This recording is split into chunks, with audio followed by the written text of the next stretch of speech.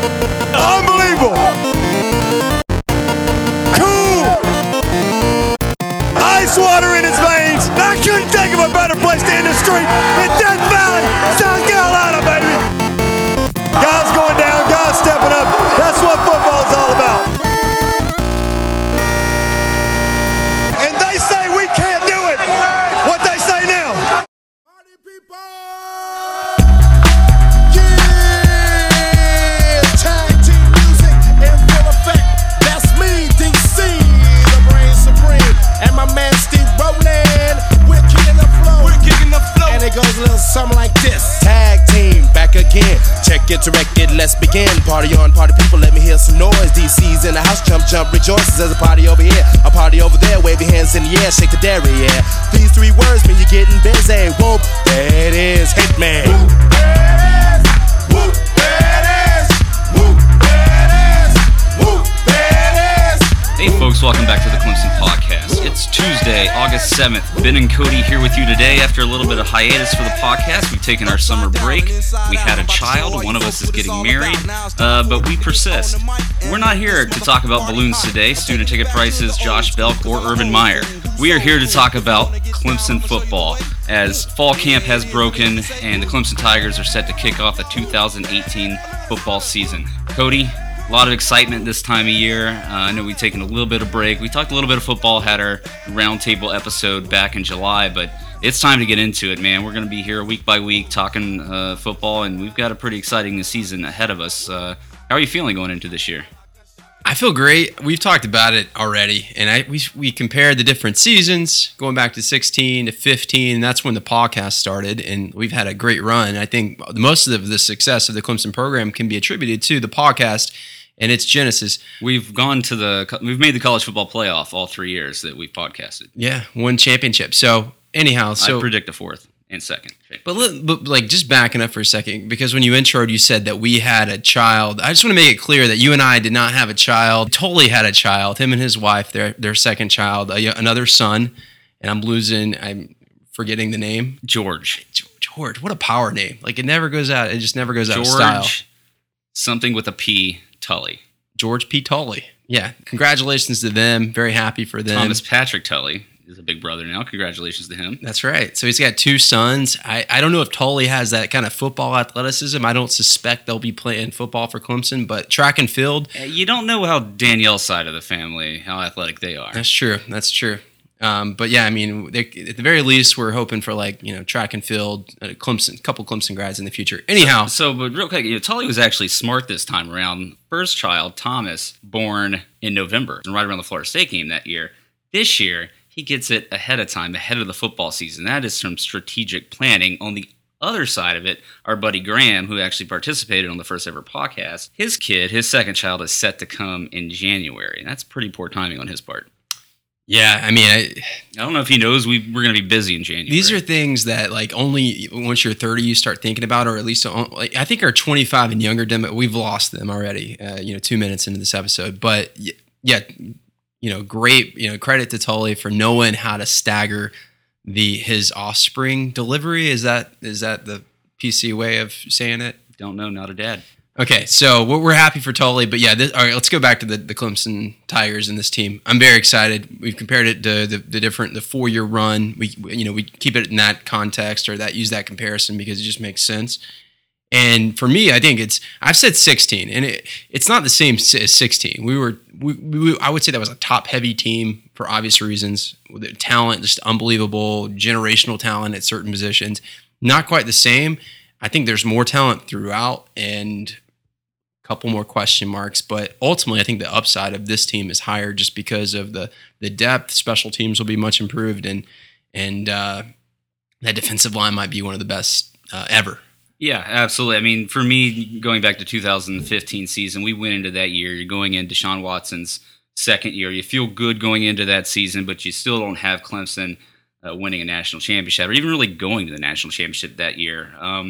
But lo and behold, I mean, that team, Deshaun Watson, more or less carried us to the national championship game and damn near won it. Special teams let us down. The back end of the defense let us down a little bit. Transitioned that into 2016. We're feeling really good about that team. Deshaun Watson's coming back for his third and final year. and you think we're going to breeze through the season, get in the national championship game, hopefully play Bama again and beat them. Well, the season didn't go quite as easy as we had hoped. There was a lot of close games. Deshaun Watson had some trouble with interceptions. Clemson was battling itself a lot that exactly. season. And they were battling expectations a lot right, that and then season. But we end up winning it all, and you transitioned that into to 2017. Deshaun Watson's gone. You got Kelly Bryant. Our expectations are lowered for that team. And we made the playoff. Yeah, we make the playoff, and coming out of nowhere, nobody expected that. Kelly Bryant had with all his flaws, he still had a phenomenal year. He played above our expectations, and we didn't expect to get back to playoff last year. Can we say this? Like looking at it, let's remove the quarterback position, just remove it all together, and you look at just the kind of the composition of the depth chart of the roster as a whole, and you look at 15, and you just saw it didn't grow a lot. A lot of 15 was very similar to 16 in terms of players. You lost a few guys. You lost to Shaq Lawson, but you got a Cleveland Farrell. A lot of it was similar, and then I think 17, the roster got even better throughout. And we think like that. Some people are like, no, that's not true. We perceived that. It definitely did on defense. I think there was a little bit of disappointing year for the offensive line and the wide receivers. There's a reason. Everything's interconnected. So Right. let's don't go down that track. We'll go down a rabbit hole. We'll talk all day about that. But I think like on paper, talent got better across the depth chart. And I think 18 this coming year is kind of the culmination of just, you see this like upward, you look at the recruiting rankings, and we're going to talk about recruiting later this episode.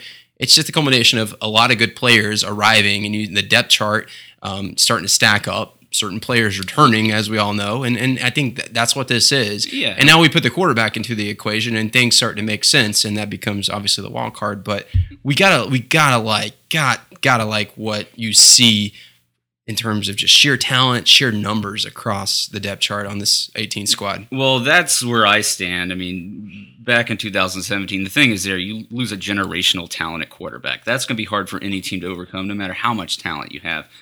Shifting into 2018 now, we have a purported generational talent coming in Trevor Lawrence. Now, we're going to get a lot of people, and all of us, including us, are going to get caught up in the quarterback battle and all the hype surrounding Trevor Lawrence, but we haven't seen him play it down in college football yet outside of the spring game, which doesn't count, right? That's going to favor quarterbacks. But leading into 2018, even if Trevor Lawrence is not in the mix, you've seen Kelly Bryant progress every single year that he's been on this football team, and the talent around him has gotten better. Going in this year, we're going to be better on defense. Those four guys coming back across the line, we should be better on offense. We have a solid set of starters at offensive line, a little bit of depth issue. We'll get to that. The wide receivers are going to be much improved, and the running back should be improved. And then special teams should be more improved from last year. So this is finally the first season where I think, without a doubt in my mind, that Clemson should get into the college football playoff again and has a real chance to be a dominant team, the likes of which we have not seen before. That 2016 team did not dominate people. I expect this 18 team to dominate people. I do too. I mean, the schedule lends itself to a lot of dominating, a lot of games that are going to end in the second or third quarters. And I know every Clemson fan, and we have our own friends. We know dozens of Clemson fans that are like, no, I never think we're going to win. We're going to win it all. I never, put the cart before the horse. And fair enough. Good for you. Set your expectations low, and I guess that's a way you can live your life. But that's not what's happening in 18. Like, that's not what's going on. No. What's happening is this is a damn good team. There's only two teams that are even close in terms of tiers in college football. The other is Alabama. No big surprise there. You couldn't, and I don't even know that Alabama's, from 1 to 85 as good as Clemson, especially with the top end talent. And no, Alabama has enough going for it that it's going to be favored, and sure enough, it is, and they could win it all, and that would be no big surprise. But I'm just saying, this is a good Clemson football team, the best that we've seen in this 4-year span. So don't think of this as just another year where Dabo's doing great things. Yeah, it's the best that we've seen. I mean, on paper, this team should win it all without a doubt. Now, football's not played on paper, but when you take a look at it, the thing that this team has is a couple things. Immense depth at many different positions where we haven't had that depth in the past. I mean, really talented depth. The other thing is leadership. Last year's team maybe lacking a little bit of leadership. This year's team, all 4 guys on the defensive line coming back. You've got experienced linebacker in Kendall Joseph. You've got experienced guys in the secondary, the few of them that there may be, and that's the defensive side of the ball. On offense, you got an experienced offensive line. You got Kelly Bryant, who one thing you can't take away from him is how great of a leader he is. We hear good things about Trevor Lawrence. You've got seasoned wide receivers, and you've got seasoned running backs. I mean, there's experience and depth on this team, and we all know about the talent. The stars are aligning for this to be a very dominating year. Get excited. That's all I'm saying, and I think you agree with that. Yeah, and I mean we're going to go into this season, and I think something that I'm actually kind of surprised about us in years past, as we've tended to take off the orange tinted glasses going into the year, and we haven't overhyped or oversold the Clemson Tigers. I think we've actually underpredicted the last few seasons of how we would do. I think this year is going to be, I think we're going to accurately predict, but I don't think we're overhyping this team. I think it's legitimate. Now, we will scrutinize where needed, and we will criticize coaches and players when appropriate. But that doesn't mean that we can't objectively look at this team and be like, damn, they're going to be good. Right. And all of our stuff's on SoundCloud or iTunes, wherever. Go. I'm the most cynical of all of us. I picked 8-3 or 9-3 last year. Like we're very.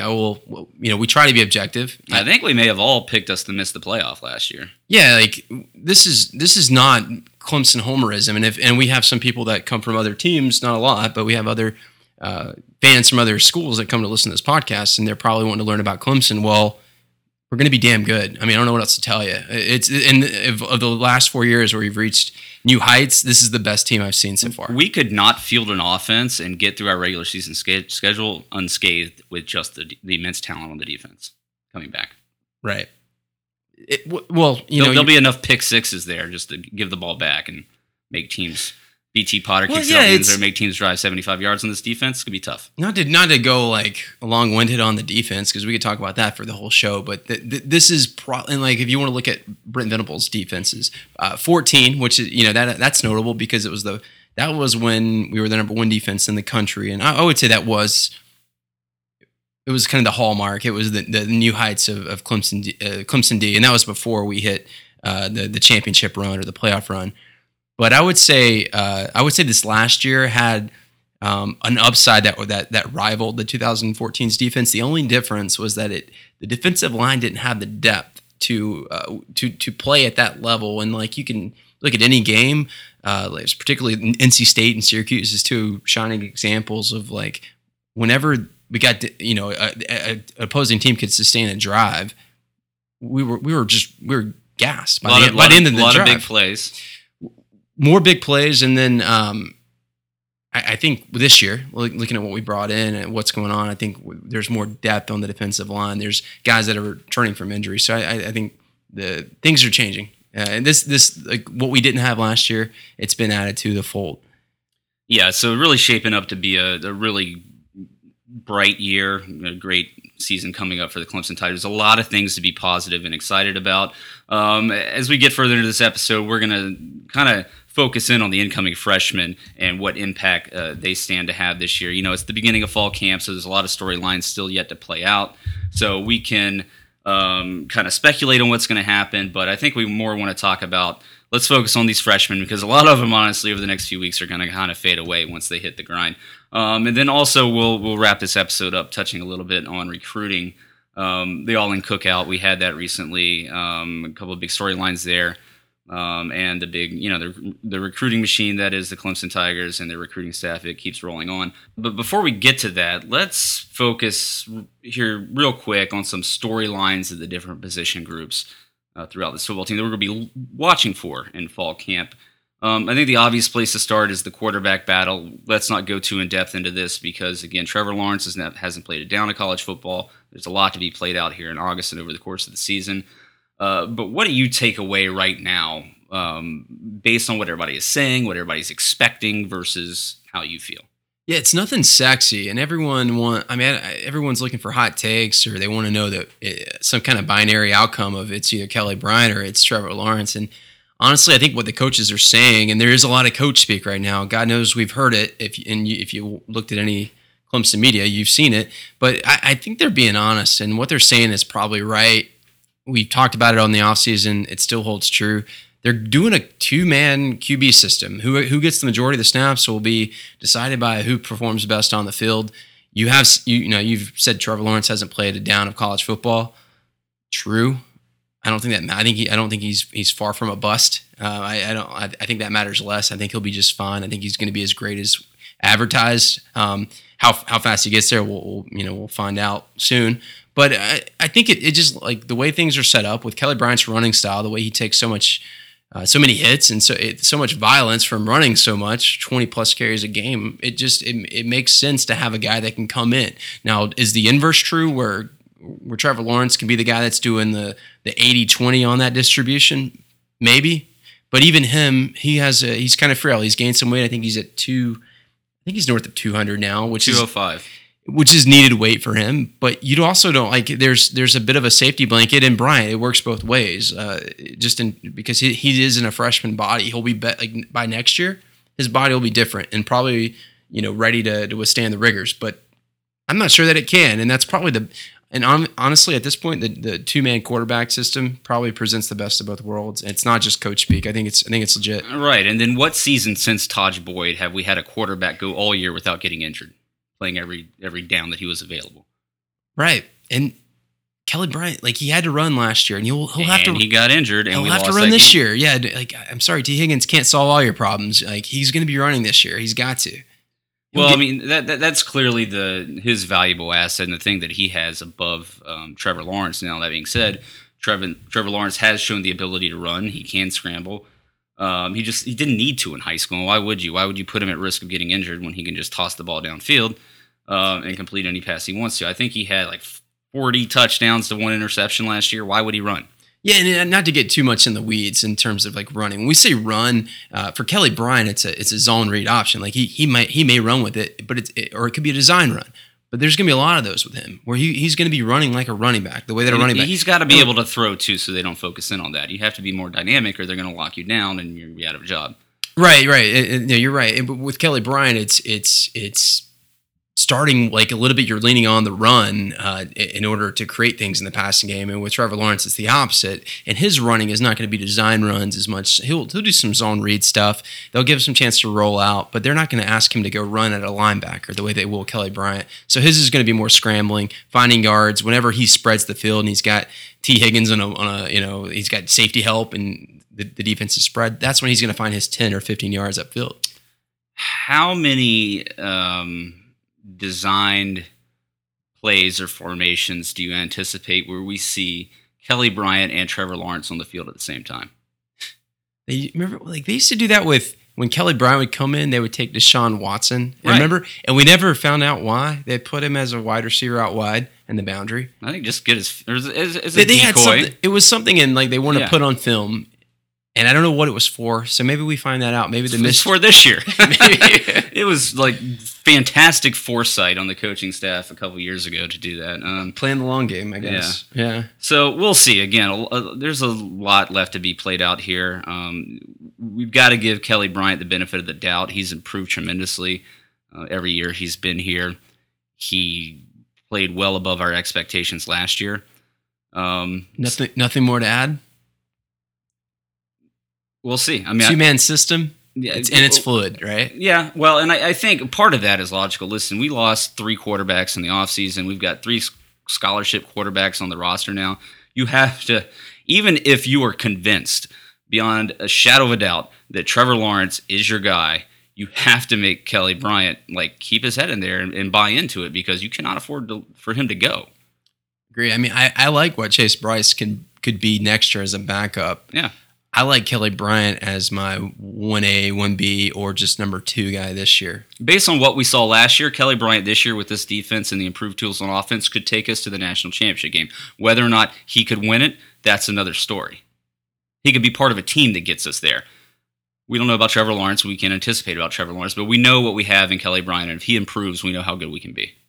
Agreed. I'll leave it at that. There's other other sexy storylines we can get to. Well, let's talk about some of his weapons there. One is the wide receiver group, and you've heard the coaches talk about here in fall camp early on that you can't pinpoint the passing game or the lack thereof last year on Kelly Bryant alone.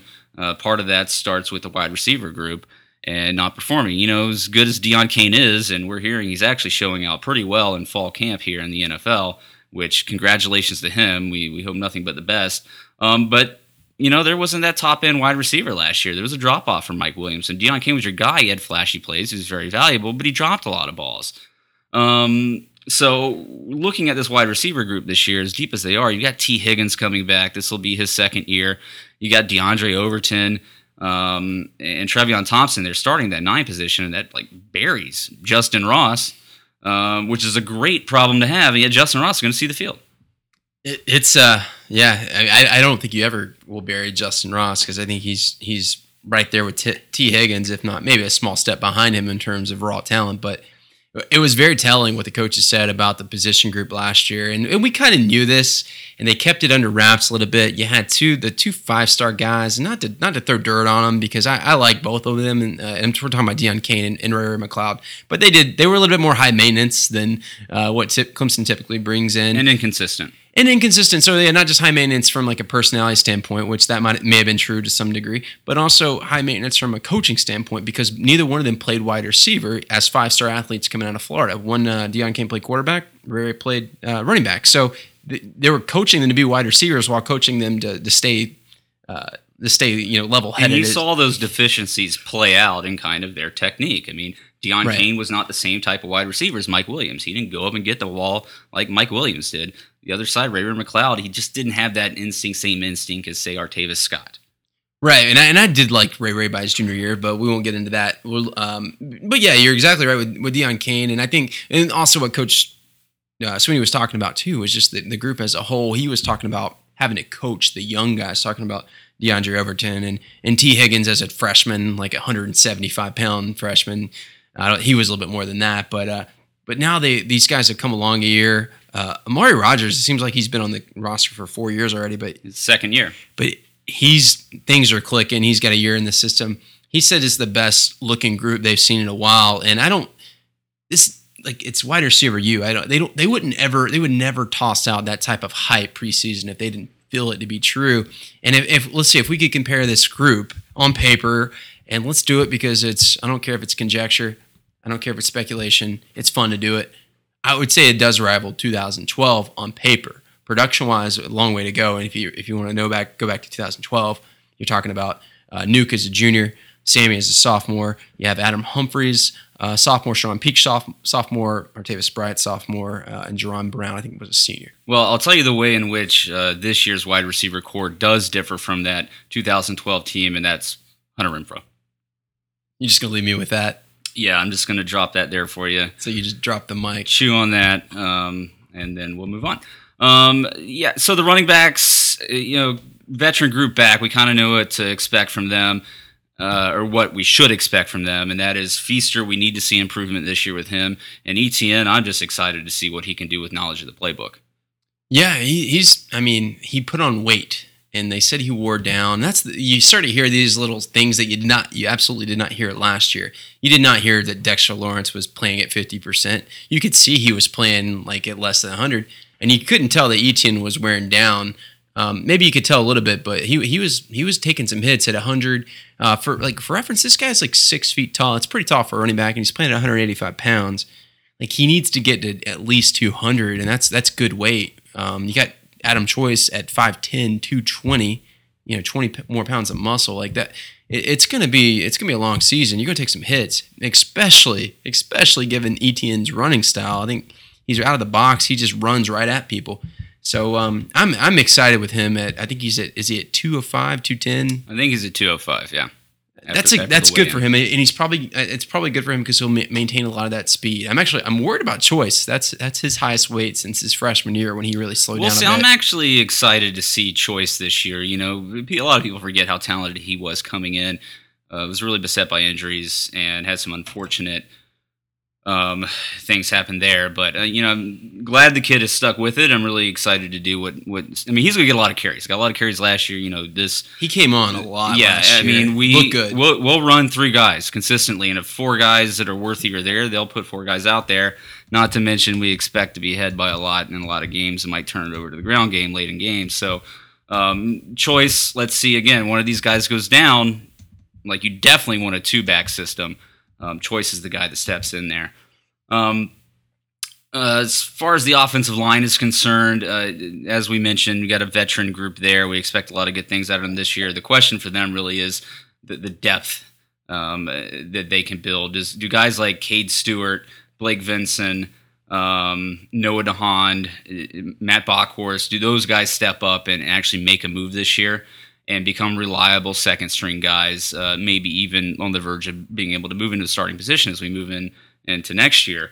Of course, we got Jackson Carman coming in. He lost some weight. We'll talk about him shortly. We'll see what he can do. But I think it's really the depth. The coaches are really confident. Robbie Caldwell is really confident with the starting 5 they have out there. So we'll see how the depth develops. So the last position on the offense that is worth looking at is the tight end position. So something that we've really missed and missed last year was the loss of Jordan Leggett. And Garrett Williams was big too because he was your blocking tight end. Jordan Leggett, we all know what he can do in the passing game. We did not get that out of Mylan Richard last year. He caught some balls. He was serviceable. He was different. We look to see improvement with him this year. But we get Garrett Williams back, and that's huge. Agreed. I think, especially with Kelly Bryant, if you do go with him as a starter, you need Garrett Williams. You need him blocking on the outside, and I think we had enough issues as it was at wide receiver blocking, and all hell Hunter Renfrow. Like, I know you love the guy, but he's not going to be great at the slot and blocking situations. He doesn't get paid to block, Cody. He gets paid to score touchdowns, win national championship games. Fair enough. But as we're going to continue with Kelly Bryant as a starter, like de facto starter, then we do need some good tight end blocking, and Garrett Williams can bring you that. And like, it's not that he's going to be a great pass catcher. It's just that Mylan Richard hasn't set the bar so high yet. And like you said, I hope he goes further this year and takes it to the next level. But he hasn't set the bar so high that Garrett Williams can't be everything that Mylan Richard is as a pass catching tight end and still provide that, like, we'll say plus grade blocking ability. We've also got a true freshman that we'll talk about here shortly who could be turning some heads. Let's flip it over to the defense before we close this out. Defensive line, I don't know. What should we talk about there?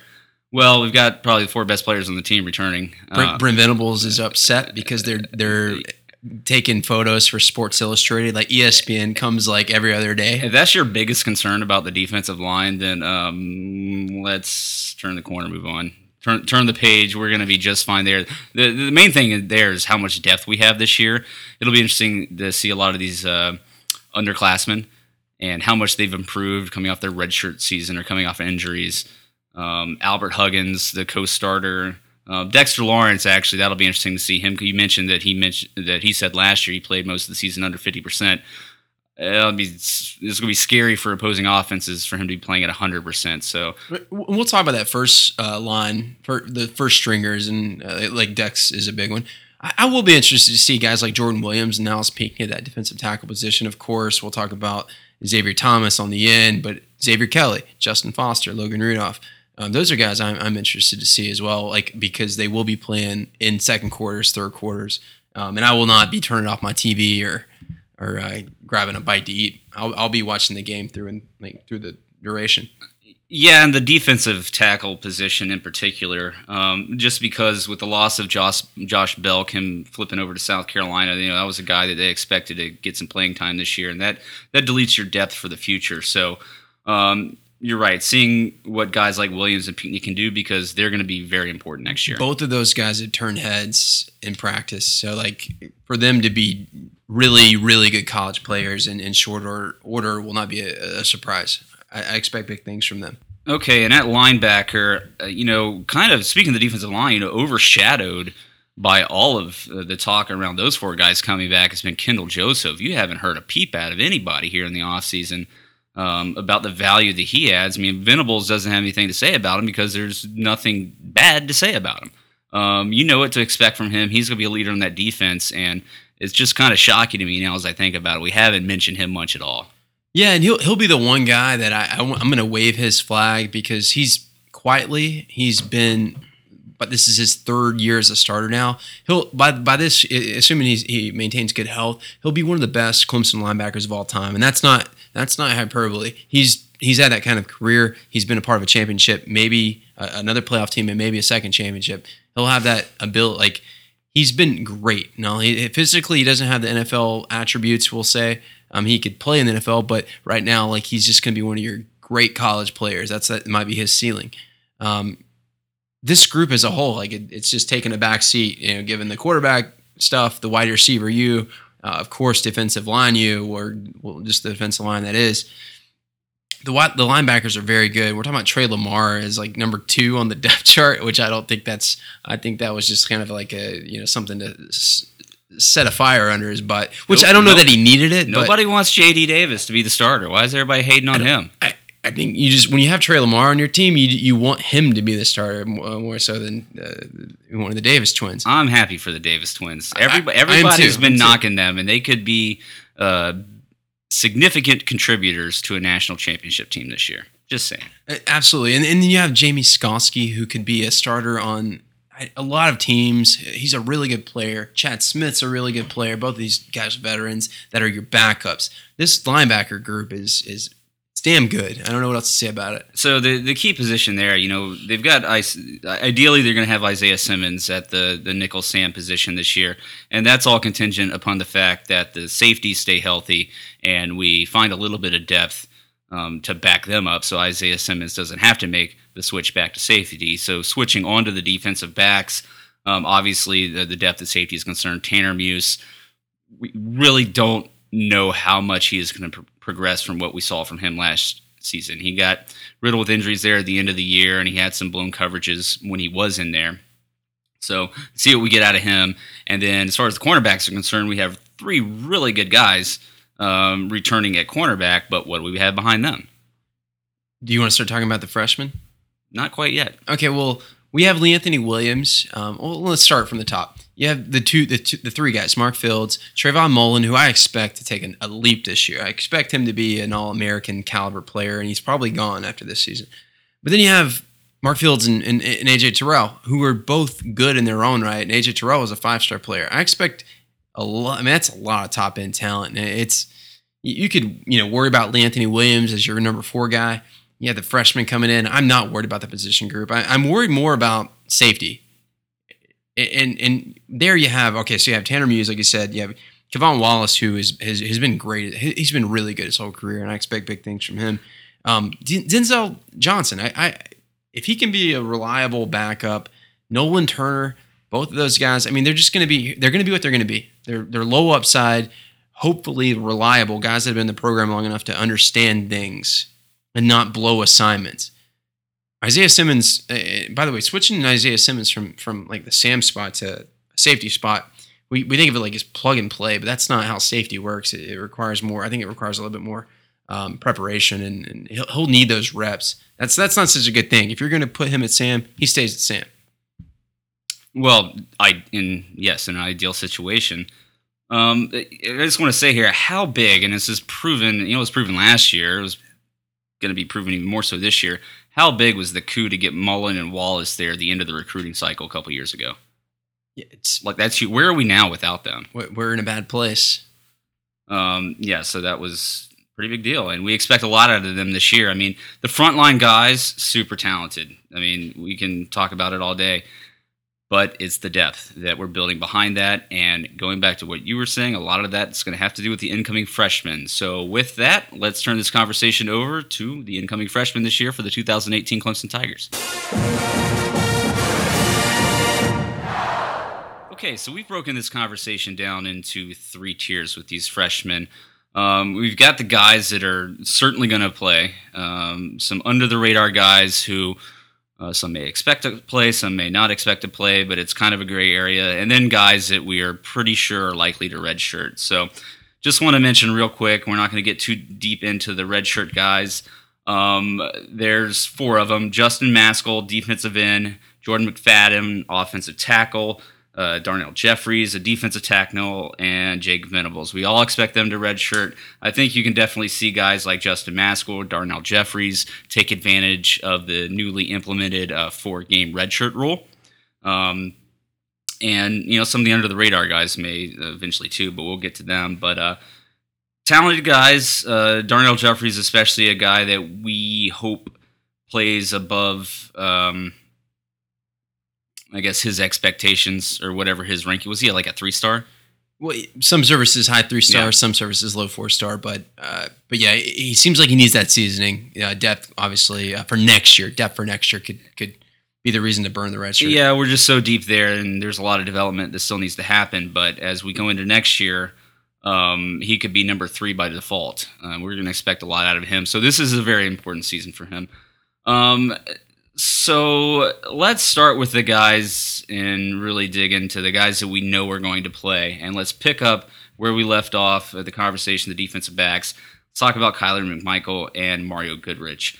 Both these guys, before they even set foot on campus, and they were probably sold this during the recruiting process, is that they're both expected to play this year and actually play meaningful minutes because we are so thin at the cornerback and safety position, and both these guys can play cornerback, safety, nickel, and dime.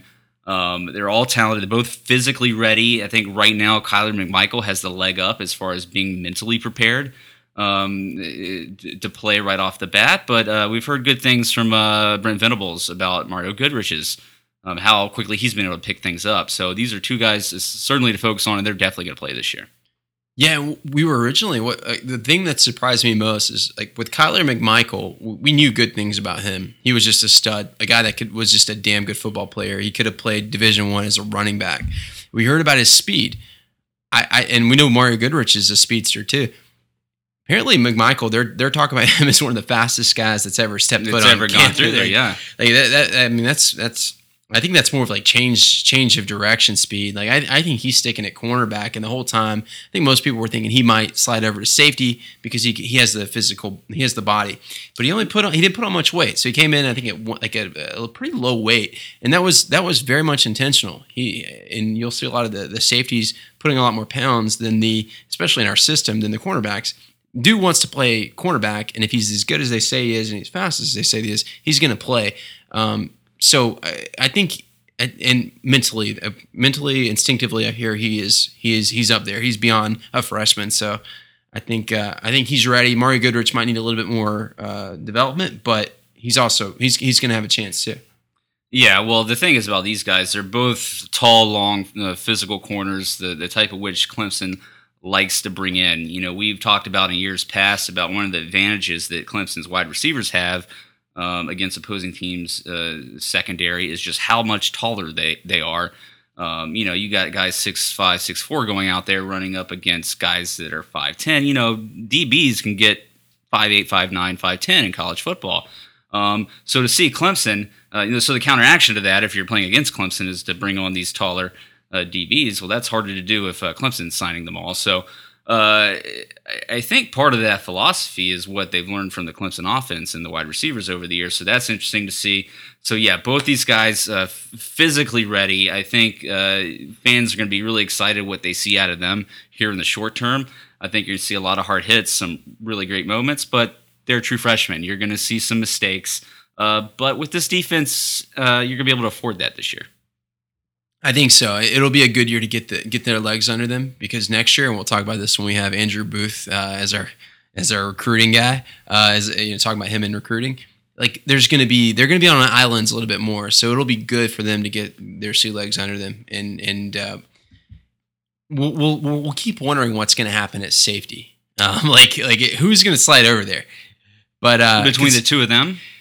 Between someone's right. Going to have to move over there or split snaps. Kayvon Wallace was splitting snaps at cornerback because we had the opposite problem was true, I guess you could say, last year. So, but he's going to obviously be your clear-cut starter at safety this year. So we'll see what happens. But it's good to see these guys we knew what we were getting in recruiting. They're super talented. Like you said, they're super long. Everyone's over 6 feet.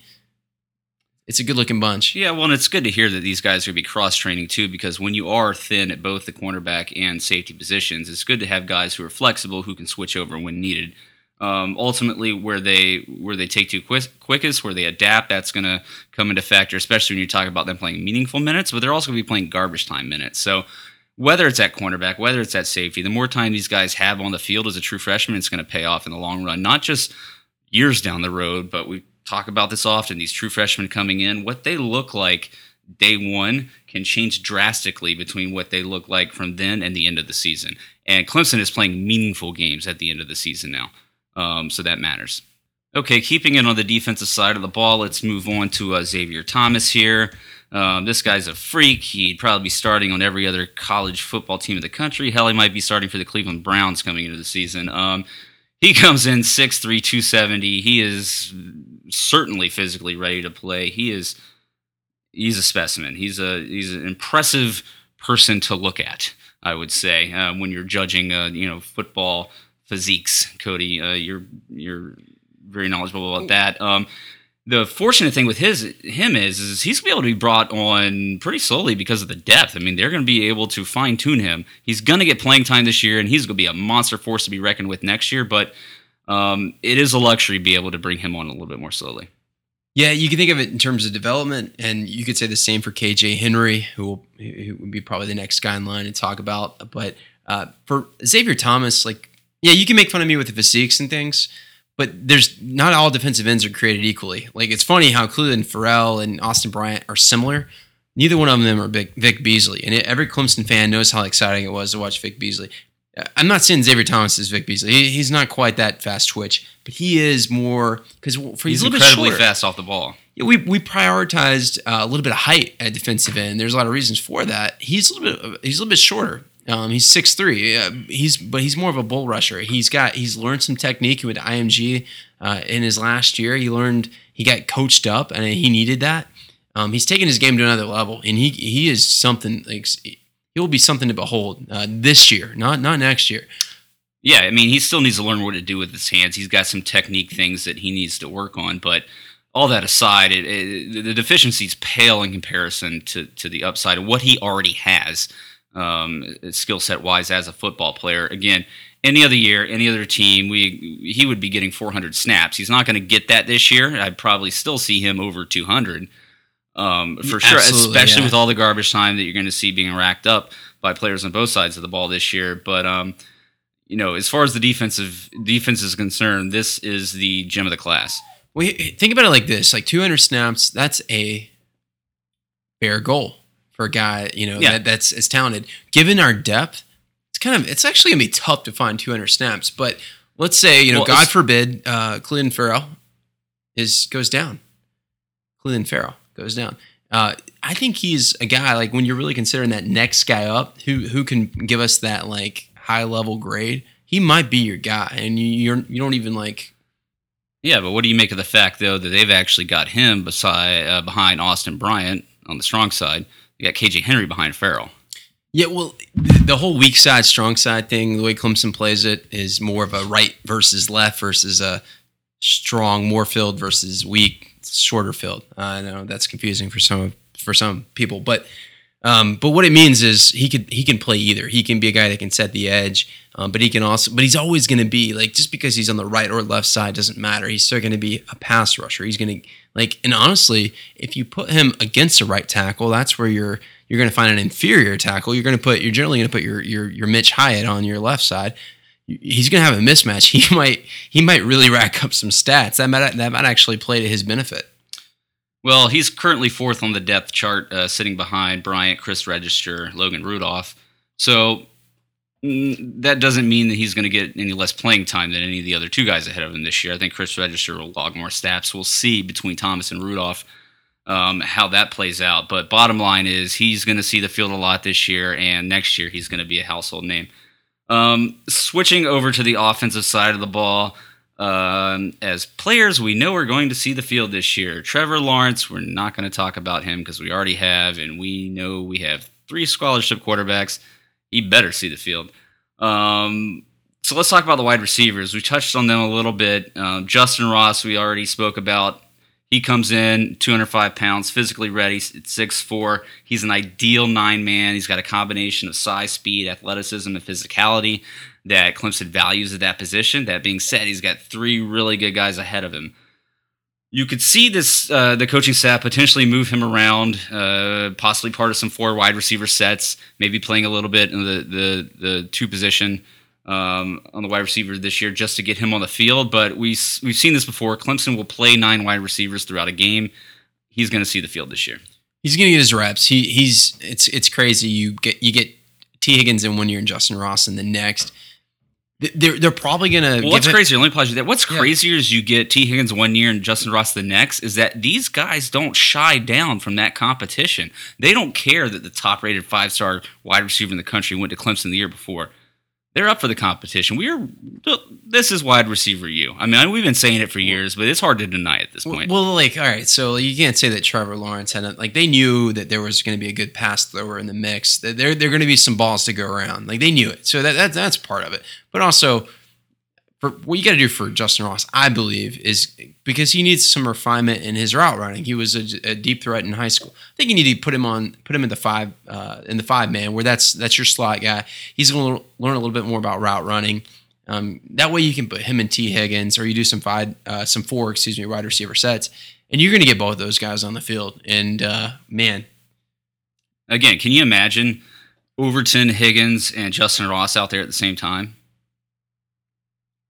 With Frank Ladson on the way coming in next year, what does that set look like?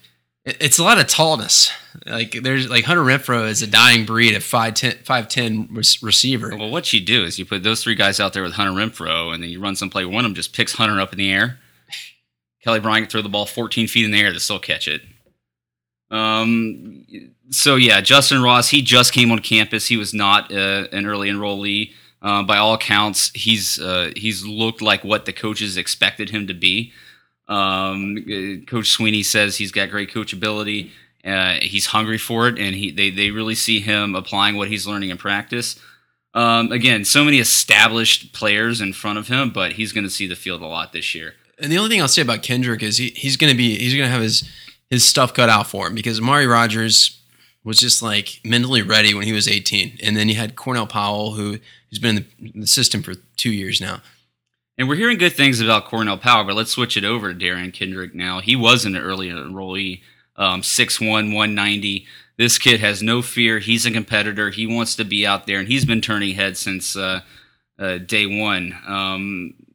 There's been a comparison made to last year where we've seen T. Higgins just force-fed balls downfield. You could see the same thing happen with Kendrick this year. He's a playmaker. Get your stars the ball and see what they can do. He's a playmaker at the 2, which is a little bit different, but he's more of your Sammy Watkins 2. If you think of 2, you think Artavis Scott, you think Ray. I'll take Sammy Watkins. Yeah, Sammy could be amazing at the 9 almost, but what you think with him is he's got so much upside, but if there's anything you have safe options when you talk about Powell and Amari Rodgers. He's going to be probably your highest upside too. If he shows you that he can't keep up, or you start to scale down his level of targets or his level of playing time, but he's definitely a guy that's going to be more in the Sammy Watkins mold. I compare him, and we'll see if this is true. What he looks like on film is Ray McCloud, but taller and probably more explosive. And I don't think that's hype. I've heard a lot of great things about his speed. Well, in talking about that, I think the return game is somewhere where you can really see him make an impact this year.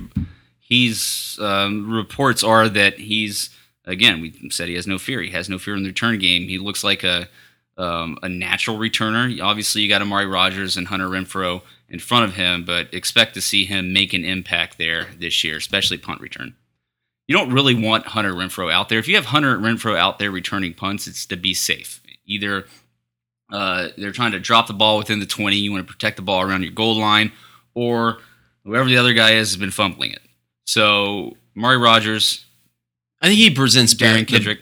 I think Rodgers presents the best in both worlds in that position, because he can be safe. I think you trust him, but also he's got some breakaway, he's got some lateral quickness, ability to get upfield. Well, all I'm saying is we're going to be returning a lot of punts this year. with this defense. So you're going to see several guys get some returns, and I expect. I think Amari is your guy ultimately, and then nothing against Hunter Renfrow. He'll catch his touchdown passes to win the championships and stuff like that. But for now, let's let Amari have that position. Okay, flipping it over onto the offensive line here. Jackson Carman comes in. He came in at 370 pounds, down to 338. So he lost the weight that they needed him to. There was a concern that he came in overweight. He's going to begin the preseason working at left tackle. They eventually want to cross-train him, but I think Robbie Caldwell just wants to make sure he learns one position and gets that down first. 5-star athlete, 10-star personality by all accounts. So he's going to get playing time this year. Probably, maybe not as much as we might have thought. It's not going to be a Mitch Hyatt situation coming as a true freshman. Obviously, he's not going to be starting, but this goes to show why Mitch Hyatt was the most important of the big four that all returned. The 2015 class, we know those guys, because with Jackson Carman, you hope you can get the same Mitch Hyatt, 2015 production, but that's an exception. It's an exception. It's not the rule. And I think with Carman, you can bring him along now because he is going to need a year. He's going to need. I still think he can be great by 2019, but I don't think. In a pinch, I don't know. I don't know if I want him as my left tackle in our national championship game right now. Yeah, and Tiger Illustrated actually pointed out that they think that his best shot for substantial playing time and relevant duty this year is to make the move to guard here this season and then focus on tackle next year, because behind Mitch Hyatt, they've got Vincent and Carman listed, Carman being the third string, but what would most likely happen is if Hyatt went down, they'd bring Ankrum over to left tackle, fill his spot at right tackle.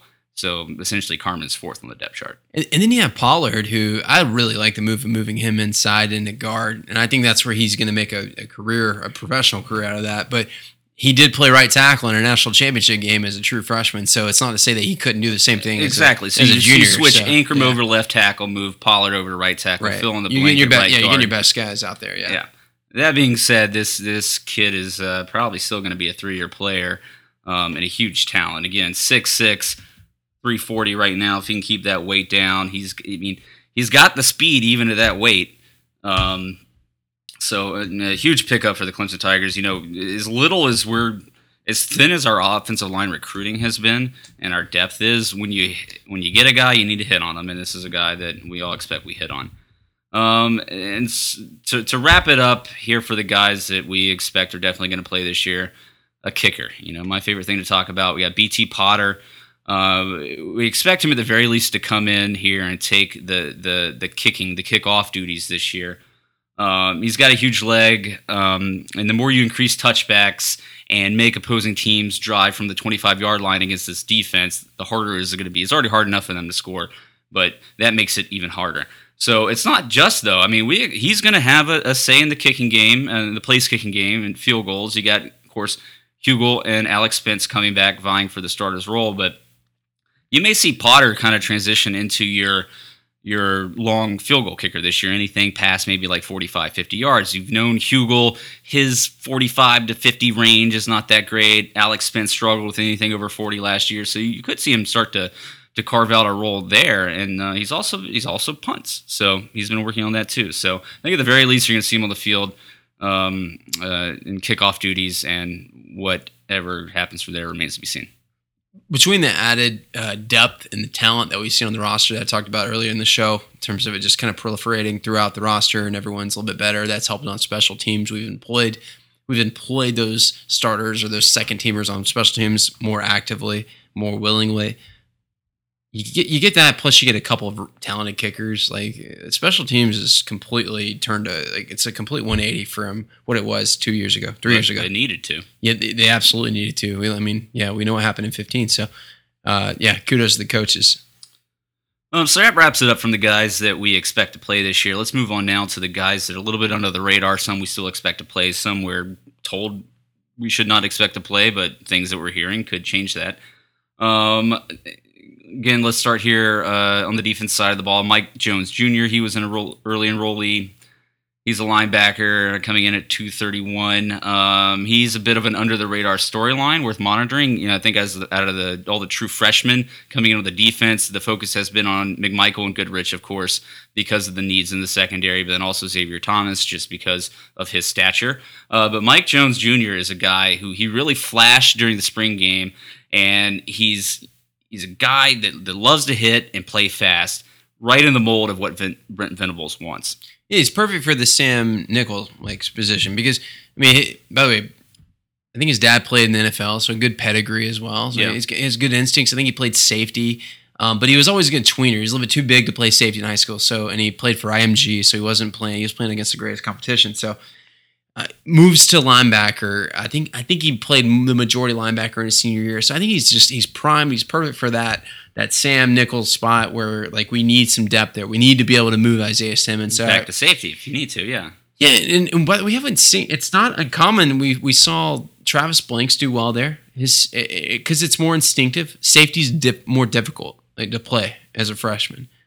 But we saw Blanks do it. We saw Corin Wiggins do it. So it's not out of the realm of possibility that he could come in and at least be a stopgap or even just provide quality depth as a second guy. Or maybe after Jalen Williams. Yeah, so I tend to think that because of the situation with Simmons and leaving kind of shallow depth there at the Sam Nickel position, that you will see Jones play this year. He's going to get playing time, and I don't think he ends up being a 4-game and done guy. I think you expect him to play throughout the year, with his role increasing. At least in how many meaningful snaps he's playing, increasing towards the end of the year. Yeah, it would be great to see him. He strikes me as a guy, again, because of his pedigree, because he played at IMG, as a guy that could be a linebacker that is ready to go, that hits it hits a bit of a ceiling early, and that's what we need, frankly. All right, so KJ Henry, defensive end. We talked about him a little bit already. He's the other 5-star defensive end that came in with Xavier Thomas. Concern about, well, not so much of a concern, but the expectation of him that he was definitely probably going to have to redshirt this year because of his weight. He came in at 235. He is up to 250. He's got a tall frame, so he has more room to fill that out. We expect eventually that he's going to end up at about 275 pounds. With Austin Bryant coming back and now Richard Yergin getting an extra year, which we haven't talked about, but it looks like with the redshirt rule that he may get an extra year. It's kind of an ideal situation to be able to groom KJ Henry. There's no immediate need to get him in there right away. That being said, with his weight, with his coming in, having bulked up a little bit more than expected, maybe you can make an argument of how he will avoid a redshirt this year, but I don't expect it. I don't see the need. But I also don't see the reason to redshirt him because I think his potential is where he'll be ultimately. He's going to be immensely talented, and you already see he's at 250. That he's going to fill out the frame. So you get Cleveland Farrell as an example. He got a redshirt, but you at best you get a guy for 4 years, and that's through his redshirt junior season. So you play, you're looking at guys that are really going to stay 3 to 4 years.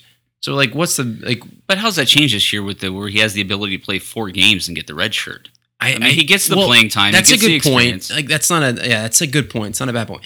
So and we'll see how this plays out. This is the first year where this comes into effect. Where it matters is, and Clemson has been known to do this. They've been doing this. You've seen it. It's pain a lot of people that a lot of the fans.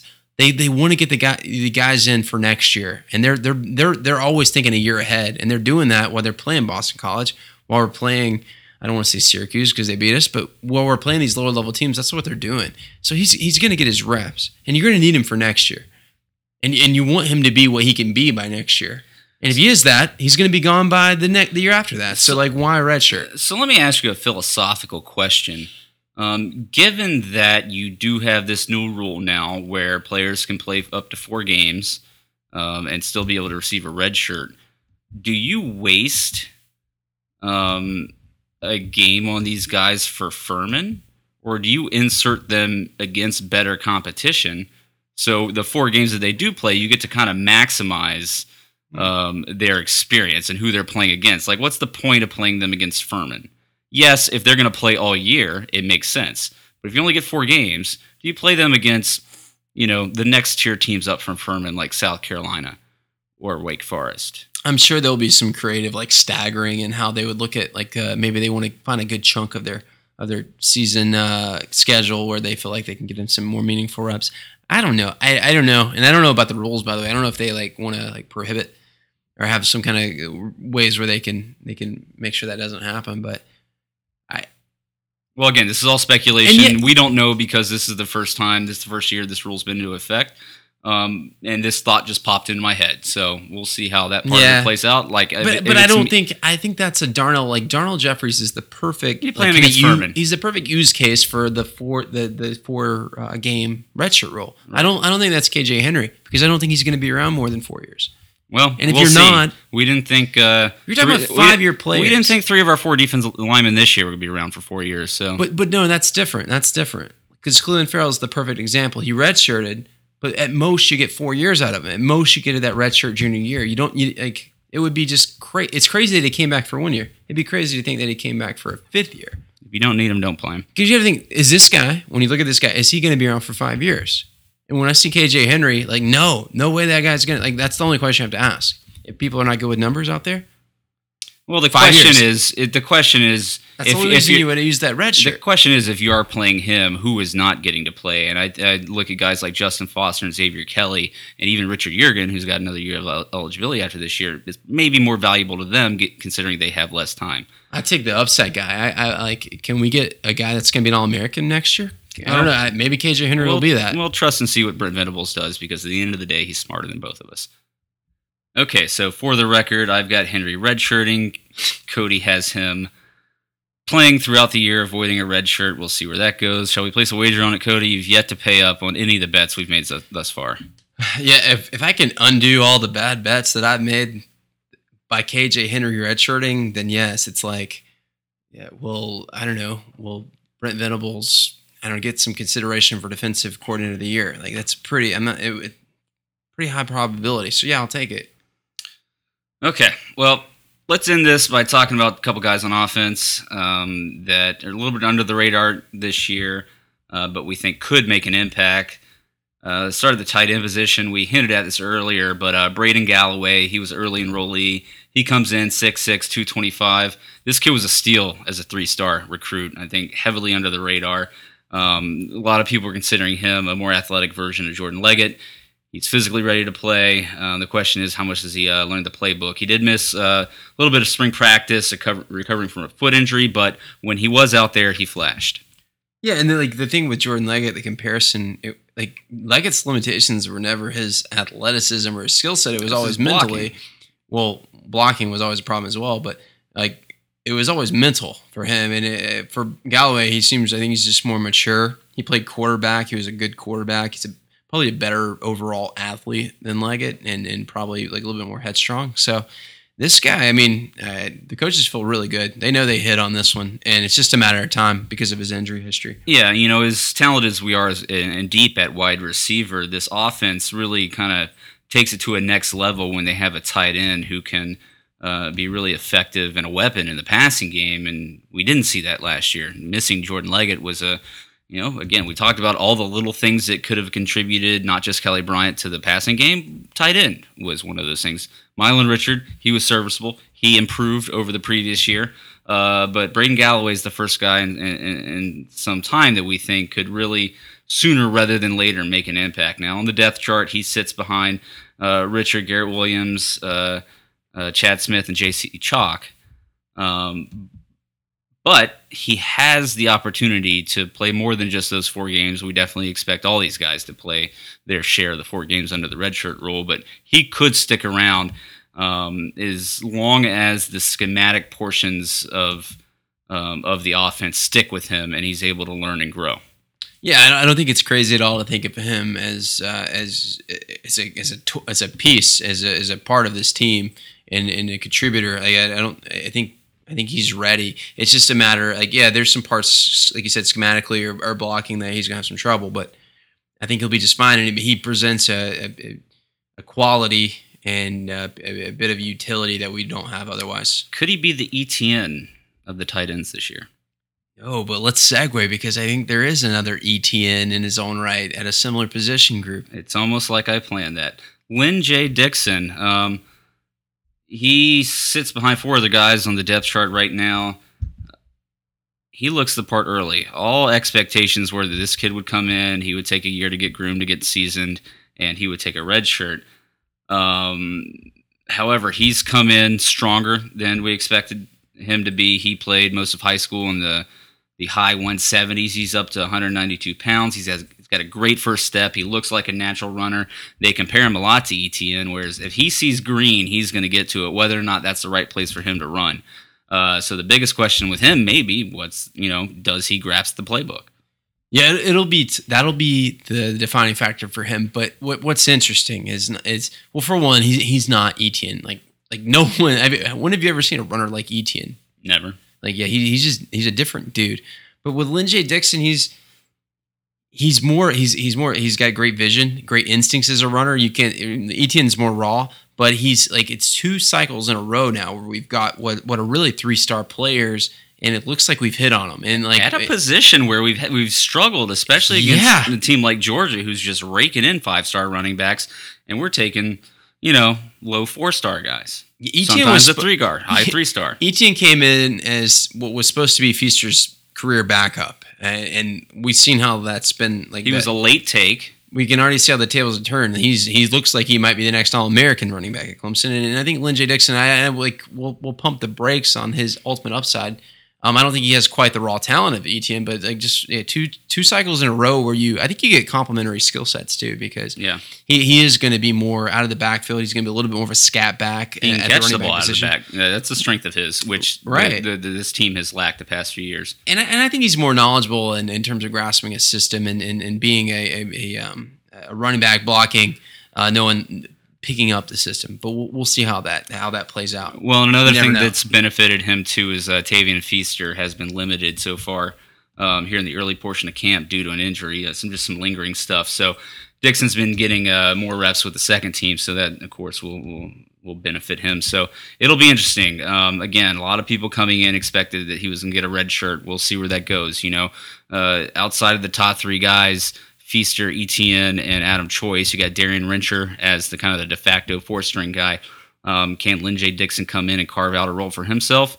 We'll see. But if it's not this year, the next year, looking down the road, he's going to have a huge back for this team. Hard seeing him redshirting just because running back you do have 3 scholarship players. Hard to see him redshirt. Even if he becomes 5, I still think you need him as the 5th running back. Yeah, I know. If it was up to you, sounds crazy. If it was up to you, nobody would redshirt. Apparently,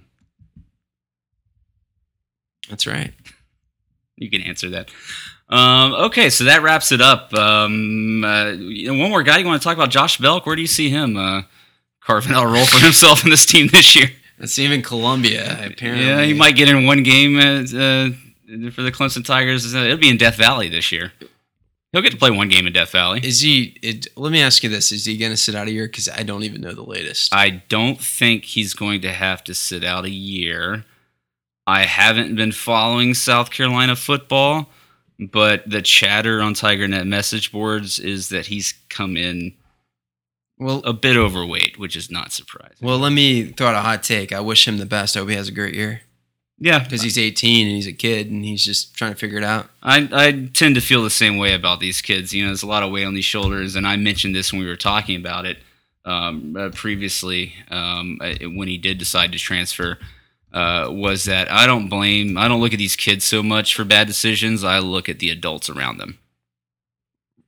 Possibly, and it's tough when you're 18. There's a lot of people pulling you in a lot of directions when you're a top flight defensive lineman in the South. Like it's unfortunate, but we won't get into that. Yeah, I can count all the good decisions I made when I was 18 on one hand. So right, like how many of these people out here? Like, good for you if you knew everything, had everything figured out at 18, but I didn't.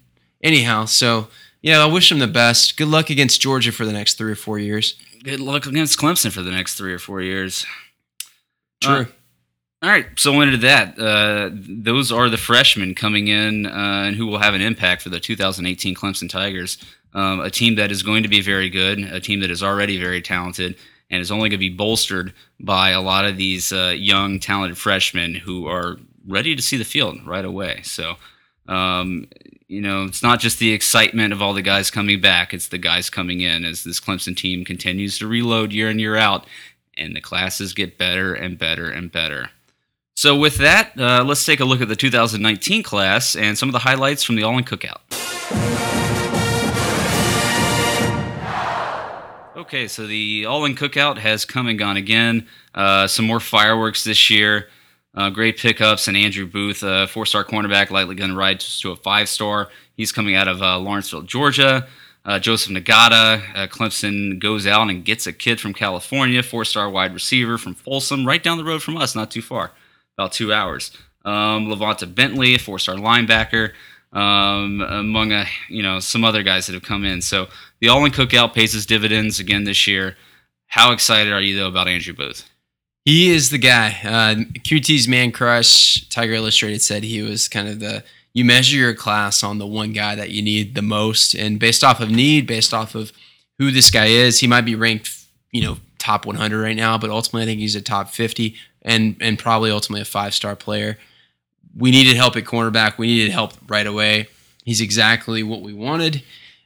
Further, he is supremely talented. Like if you did a baseball grade across the scale for him in terms of speed, technique, you would say hips at cornerback. He's going to grade out as a plus if closer to an 80 grade at Aldous. So this sounds very familiar. It sounds exactly what we said about Mario Goodrich and Kyler McMichael. Yeah, I would say he's a better prospect than both of those guys. Right, but a lot of the same physical tools. 6'1", 180. He needs to put on a little bit of weight, but he's got size, length, technique. He's fast. He's got the instincts. He's a guy that ultimately you'll be able to put out there on an island on a player.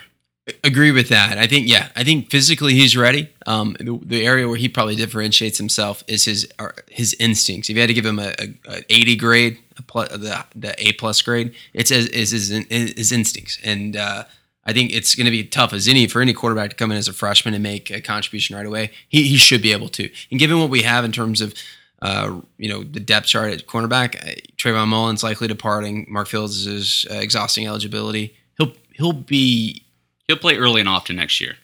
Too deep, at worst, if not starting. Yeah, so that was the huge pickup of the weekend. And a good kid, good family, the right makeup. Well, that's pretty typical of all the recruits that Dabo's been bringing in his tenure. So he was the big standout of the weekend. We also got a commitment from a 4-star wide receiver, Joseph Nagata. This is another guy who is likely to rise to a 5-star. Kind of the big storyline here is going in and pulling him out of California. It's not like stomping grounds that Clemson goes into often. And Biggerdale getting him from University of Washington. Washington fans, the Huskies fans, very disappointed that they did not land him. There's a Polynesian connection up there in Washington that they thought was going to play stronger, a lot stronger than it did. But again, Clemson sets its sights on a wide receiver and they get him. Yeah, with Nagata, and for one, that's Jeff Scott. Like that guy, his hold is not just regional. Apparently, he can grab guys wherever. Once he locks in, it's kind of like Venables. He usually gets his guy, and I mean, look at wide receiver what it is now. It's because of Jeff Scott. What I would say about Nagata, because he's from California, he's really good. He's top 50. He's probably going to make his way to a 5-star.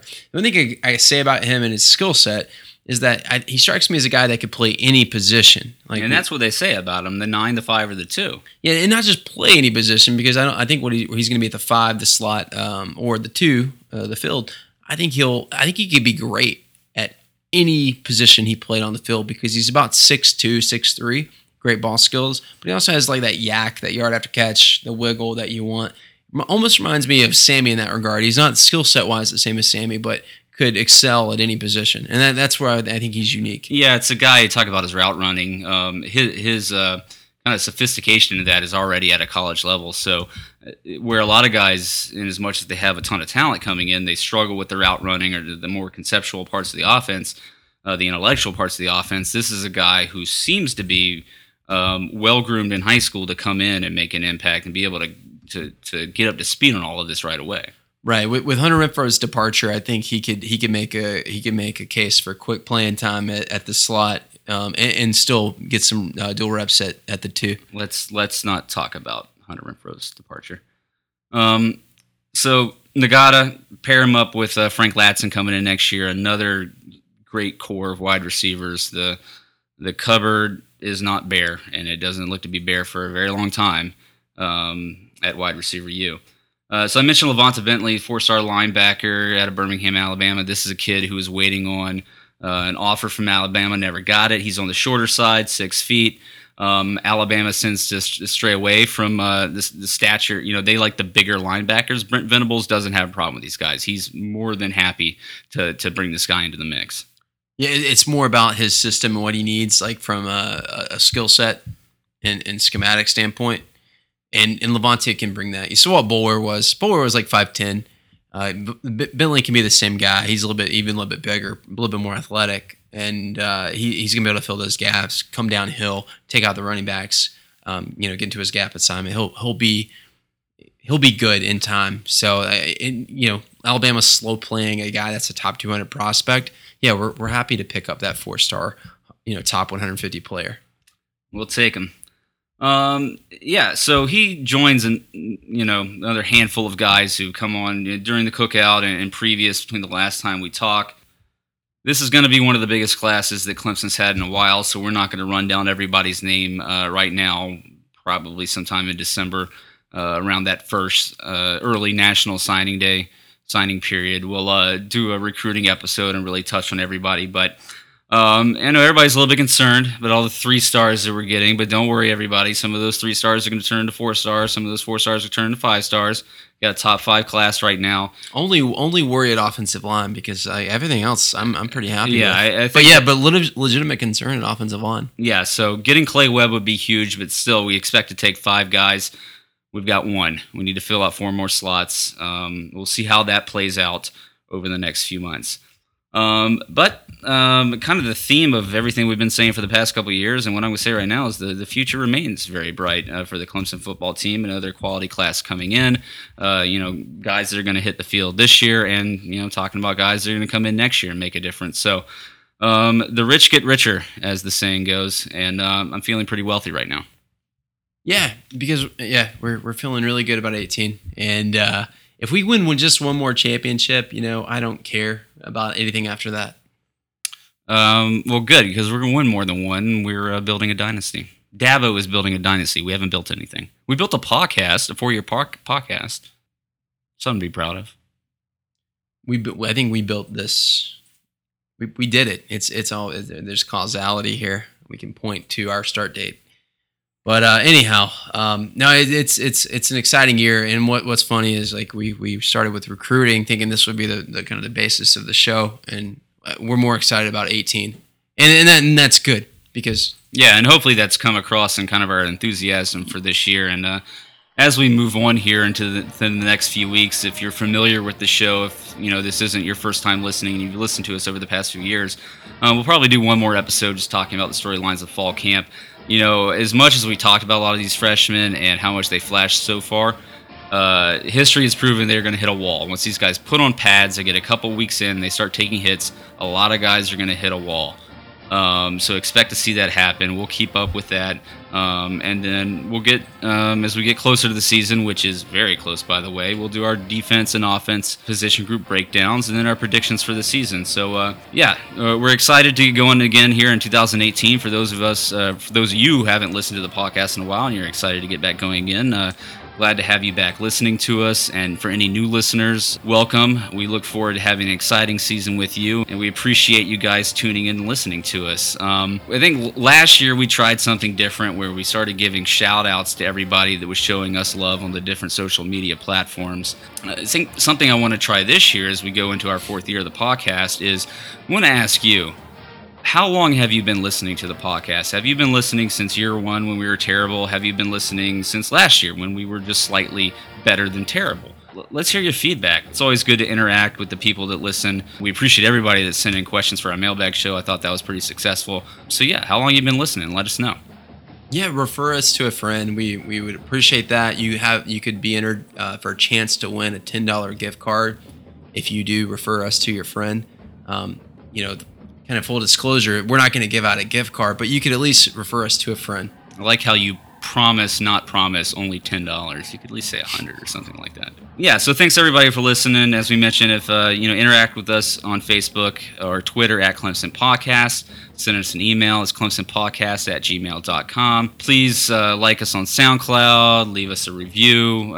We've been overwhelmed by the amount of reviews that we've gotten, the amount of positive reviews we've gotten on iTunes. Sorry, and then you can interact with us on SoundCloud as well, or find us on any of your podcasting apps. So once again, Cody and Ben here. Looking forward to a very exciting 2018 season. We'll be back with more in the coming weeks, and as always, go Tigers.